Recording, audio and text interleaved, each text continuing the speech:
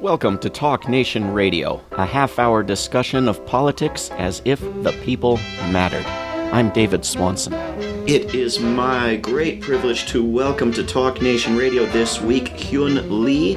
Hyun Lee is a New York City-based writer and activist. She is a member of the Solidarity Committee for Democracy and Peace in Korea.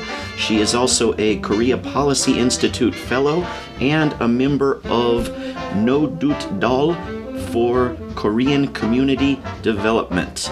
And there is a wonderful website where you can find some of her work called Zoom in Korea. Zoom, Z-O-O-M, in Korea.org. Hyun Lee, welcome to Talk Nation Radio. Thanks for having me, David. So we are recording this today, Tuesday, May 9th, and there is an election in South Korea for a new president. A liberal Democrat, Moon Jae-in, is likely to become the new president.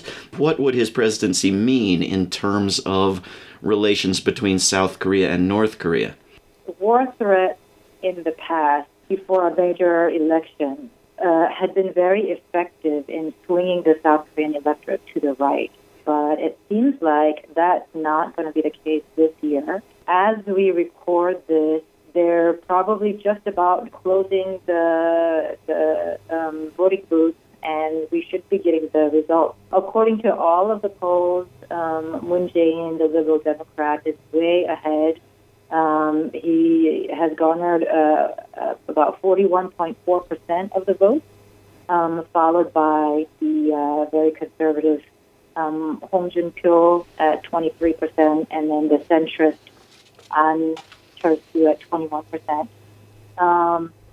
Moon Jae-in, he was the chief of staff for the late former President Roh Moo-hyun, who served from 2003 to 2008. And Roh Moo-hyun is known for continuing the policy called Sunshine Policy, which was a policy of his predecessor, Kim Dae-jung, and it was one of engagement and economic cooperation with North Korea. So if Moon Jae-in is elected, he has said that he is going to reverse South Korea's policy towards North Korea to one of engagement. And he said he would open the Kaesong Industrial Complex, which is the joint inter-Korean economic project between North and South Korea. That was like the last remaining hallmark of peaceful North-South engagement before it was shut down by the Park Geun-hye administration in 2016. I think the question is, if Moon is elected, which is, pretty much a certainty, will the Trump administration recalibrate its strategy to allow Moon to lead? And if not, how much is Moon going to stand up to the Trump administration so that South Korea can chart an independent path from the United States? Yeah, so there's no runoff in an election if the winner does not have a majority. That's right. And do you, it's remarkable news, wonderful news, that an electorate would turn against warmongering and vote for a peace candidate. Do you attribute that to public desire for peace, or are there just other factors that are outweighing the preference for warmongering? Yes. I think definitely the public discontent with the last administration, Park Geun-hye administration, which was a very authoritarian government, and had a very hawkish stance towards North Korea. I think that definitely swayed the public in Moon's favor for this election. And I do think that the public's consciousness has really been raised through the mass protests that we saw last winter, the millions of people coming out onto the streets and rejecting the last administration and creating the opportunity for this new election. I think that they are no longer falling for, hawkish candidates who basically prey on public paranoia to garner votes. I think the public has rejected that and is saying, we want a different kind of approach through diplomacy and dialogue with North Korea. Yeah, wonderful mass nonviolent protests that actually led to an impeachment. I wish that would be a lesson for the United States. Do you think that Moon Jae-in will fare better on issues of war and peace and other issues than did Park?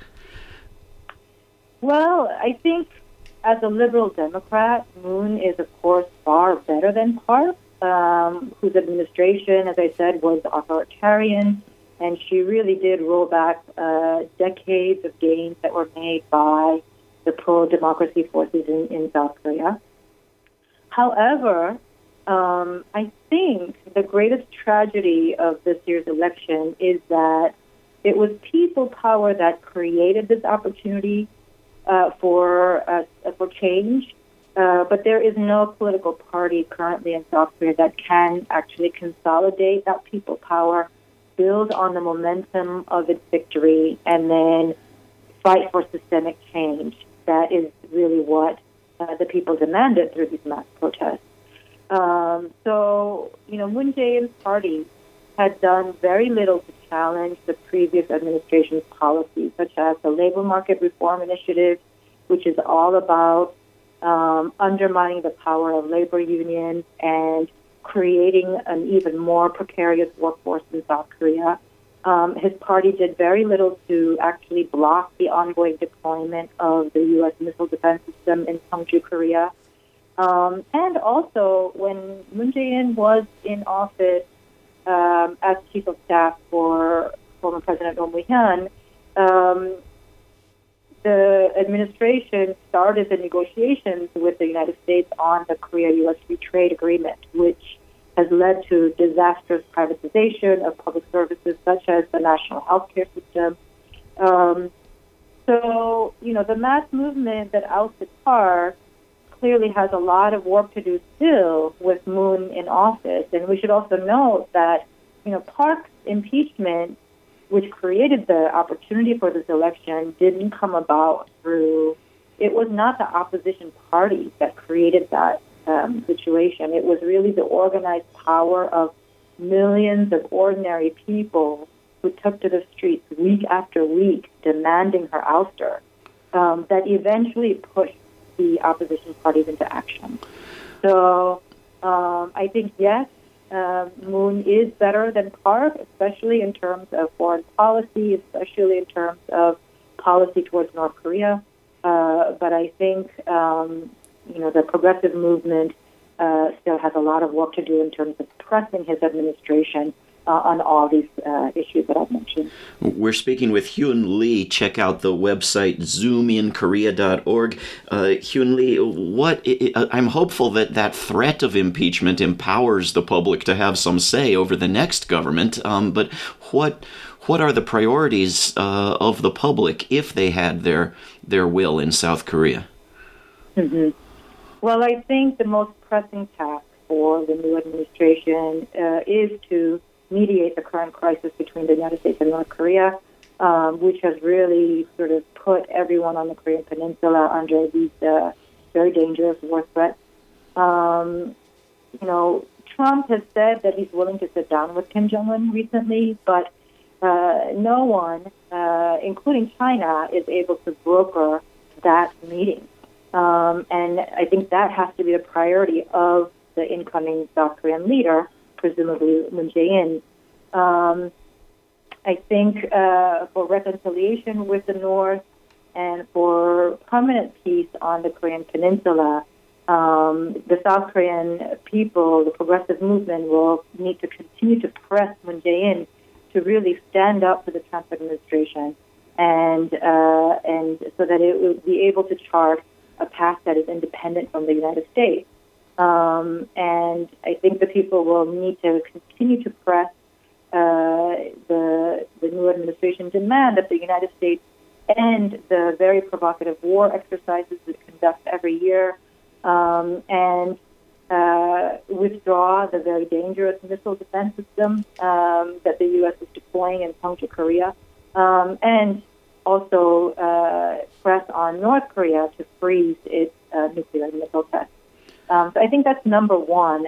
Another very pressing task for the progressive movement is the fighting against the government's labor market reform initiative. I think that fight will intensify even with a liberal Democrat in the Blue House. And really what was exposed through the Park Geun-hye impeachment and her scandal with her so-called confidant Choi Soon-sil was this very corrupt system at the root of South Korea's economy. This very cozy, back-scratching relationship between South Korea's largest conglomerates like Samsung, LG, etc., and South Korea's political leaders.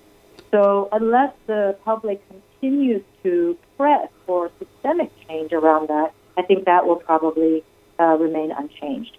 And then lastly, I'll just mention that South Korea has something called a national security law. This is a very archaic law that is sort of an inheritance from the Japanese colonial era. And it's a law that is mainly used to punish political opponents, dissolve social organizations. It was used to dissolve a political party during the Park Geun-hye administration. And that is a task that even Moon, when he was Roh Moo-hyun's chief of staff, failed to abolish. I think that it should be the priority of the next administration to once and for all get rid of this law, and that will also take an organized fight from the left to make that happen.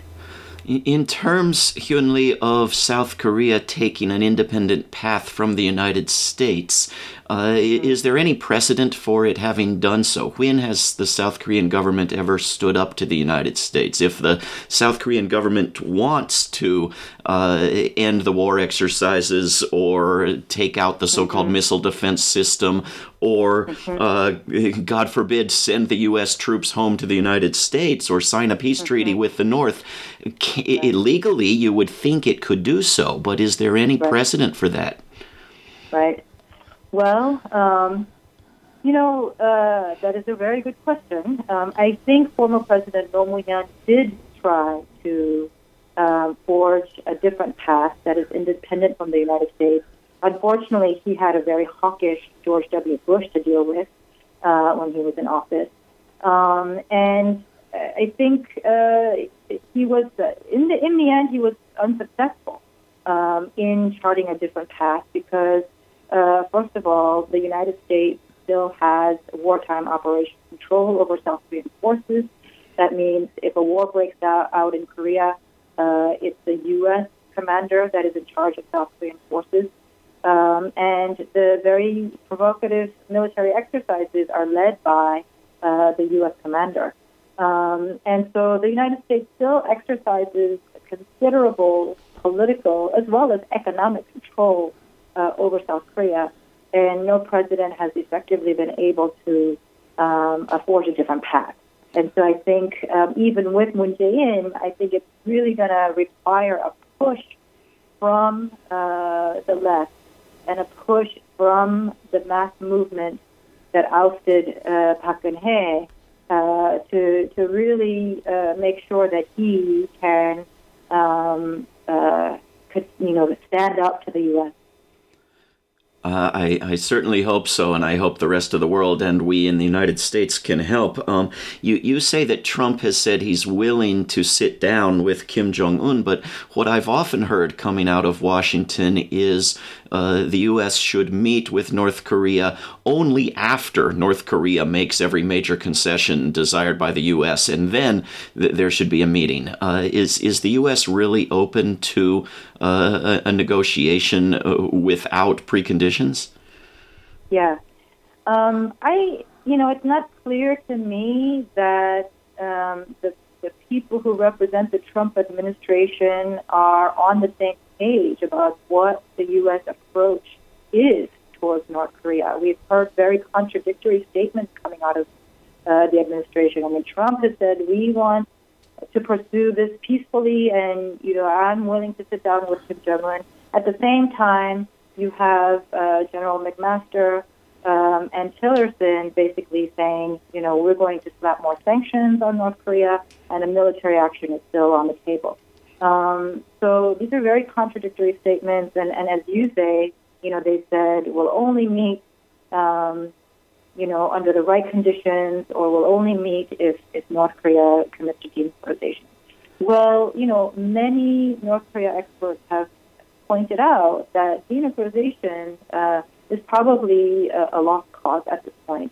The best thing that the U.S. can hope to achieve at this point is a freeze, which I think is still a very worthwhile goal because, many people have pointed out that North Korea may be very close to developing an intercontinental ballistic missile that can deliver a nuclear warhead to the continental U.S.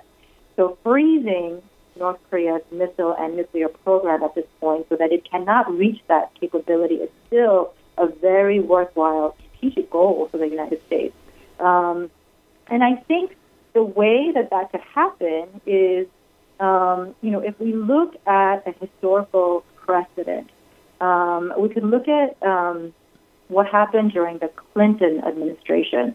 At the end of the Clinton administration, we had Kim Dae-jung, who was the former president of South Korea, who was a proponent of the Sunshine Policy towards the North. And in 2000, there was a historic summit between Kim Dae-jung and the North Korean leader back then, Kim Jong-il. And they agreed to a peaceful reconciliation and process of reunification between the North and South without foreign intervention. And it was that summit that actually created the conditions for a different policy in Washington. So that summit was followed by what is called the 2000 joint communique signed between the United States and the DPRK, where the Clinton administration and the North Korean government agreed that North Korea will freeze their nuclear weapons program in exchange for U.S. commitment to non-aggression towards North Korea and also a movement towards normalizing relations between the two countries. Unfortunately, that was quickly reversed because Clinton, that was at the tail end of Clinton's administration, and then we know he was followed by George W. Bush, who came in and basically reversed that policy and called North Korea part of the axis of evil and didn't follow through on that agreement. But there is that historic precedent. So we have another situation now where we have a pro-engagement president in South Korea coming into office. He can create the conditions whereby it brokers a meeting or a path towards diplomacy between the Trump administration and North Korea. And it seems to me, if I'm recalling correctly, that in the short life of that agreement, North Korea complied with its side of it. And it also seems that North Korea in recent months has proposed agreements that would include halting its nuclear weapons program and the U.S. and South Korea halting or scaling back their aggressive military exercises and flights over North Korea and so forth. So it seems there's an obvious solution if someone wanted to go for it or felt empowered to defy the United States in going for it. Isn't it sort of readily available? Yeah. I mean, we should know that, as you say, North Korea has repeatedly offered to freeze its nuclear weapons development in exchange for assurance of non-aggression from the United States. But the U.S. has consistently refused that offer. And even as recently as 2015, during the Obama administration, North Korea said to the United States, we will stop testing nuclear weapons if you stop your military exercises. The U.S. promptly rejected that offer. I think the question is why, when the path out of this current crisis is very clear, which is basically remove U.S. threats against North Korea in exchange for a freeze, Why doesn't the United States choose that path, but instead choose to escalate tensions? And I think that answer may be found in the statements of past and present U.S. generals in Korea. The former U.S. Forces Korea commander, E.B. Bell, was once asked in an interview, why, even after the end of the Cold War, does the United States need to maintain its troops in South Korea? And his answer was quite candid. He said, 24% of U.S. foreign trade flows through that area, and we depend on global markets for our national well-being. It's extremely important that this area of the world remains open to free trade so that our business interests can flourish. So that was his answer for why the U.S. has troops in that area. The current U.S. Forces Korea commander, Vincent Brooks, he recently said at a Senate Foreign Relations Committee hearing, the U.S.-RK alliance benefits the U.S. economy because 90% of South Korea's weapons budget goes to purchasing U.S. weapon systems. So it's very clear from their comments that U.S. capital and the U.S. military-industrial complex have huge interest in keeping a U.S. presence in South Korea. And so the so-called North Korean threat is only a convenient justification so that the U.S. can maintain its presence. I think that is the primary thing that is really blocking the path towards dialogue, towards a fundamental resolution of this crisis, towards permanent peace.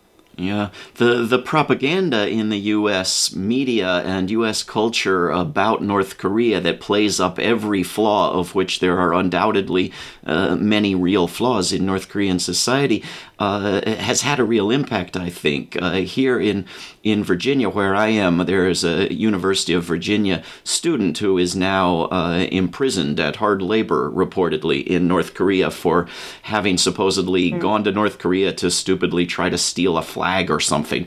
And I talk to people around town here in Virginia, and in Charlottesville, Virginia, and they say, don't ever go to North Korea. They just lock everybody up. They're evil. They're monsters. You can't talk to them. Obviously, you can't negotiate with them. And we have these stories about their evil dictator forcing everyone to get the same haircut he does, and all this sort of nonsense. How do you counter all of those stories, real and false, about flaws with North Korea, and how do you best get a prisoner released according to precedent of having done so? Yeah, well, I think we should point out that there are many people in the United States who have traveled to North Korea as part of peace delegations, as part of commercial tours, and have had, very peaceful experiences in that country, and have come back to tell very different kinds of stories. I was also part of a peace delegation to North Korea back in 2011, and I had wonderful opportunities to meet with workers, students, women, people of all different sectors of the North Korean society, and we were able to visit factories to see how they operate, cooperative farms. There's also many commercial tour packages now that are available to take people to go sightseeing in North Korea. I think Korea Tours is one of them. I think more of these kinds of people-to-people exchanges is what's needed, really, to counter some of the very sort of one-sided media portrayals that we see from North Korea. We also need to do some diligent sort of, we have to really scrutinize the media portrayal of North Korea, because a lot of times some of the more outlandish stories about North Korea, executing people and feeding them to dogs, or Yeah. Stories of that nature. They later are exposed to be completely baseless stories that really have no factual basis for their reporting. But they spread throughout social media. As if it's sort of like the alternative facts or fake news. When it comes to North Korea, has always been the case.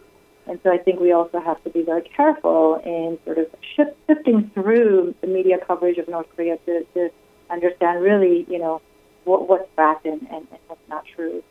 Yeah, it's even all the language. It's a regime with prison camps. It's not an administration with prisons. It's a rogue state, not a benevolent imperial aggressor like the United States. So every bit of information is slanted against it. We have just a couple minutes left. What can people in the United States in particular do to help this situation and to rein in their government's aggressiveness? Yeah, I think, as you said, challenging the, very one-sided narrative about the U.S. PRK crisis is something that is really needed at this time. I think that if the American public was better informed about the history of how we actually got to this crisis, I think that people will have a very different view of the current situation and what is needed, which is basically diplomacy toward ending the ongoing Korean War between the United States and North Korea, replacing the armistice that was signed after the Korean War, which is a temporary ceasefire, with a permanent peace treaty, normalizing relations between the U.S. and DPRK. And finally, ending U.S. nuclear threats against North Korea, ending the military exercises that stimulate the collapse of the North Korean regime, stimulate the decapitation of leadership, ending its nuclear first strike policy against North Korea, in exchange for a freeze of the North Korean missile and nuclear program. I think that is the best outcome of the current crisis. And I think, understanding that history and demanding that change, I think, is what's needed from the U.S. public. And lastly, I'll just say, we also need to question... 10 seconds. The economy and culture that we have in the United States that is based on a doctrine of perpetual war. I think more and more people in the United States need to demand that we shift our financial human resources that is devoted to perpetual war towards fulfilling human needs like creating jobs and providing social services. Hyun Lee, thank you very, very much for coming on Talk Nation Radio. Thank you very much. This is Talk Nation Radio. I'm David Swanson. Take action at rootsaction.org. Help end war at worldbeyondwar.org. All past shows can be heard at davidswanson.org. Talk Nation Radio is produced in Charlottesville, Virginia, and syndicated by Pacifica Network. If you are listening to a non-profit station, please support that station. Talk Nation Radio is funded by contributors at davidswanson.org. There is no way to peace. Peace is the way. Until next time.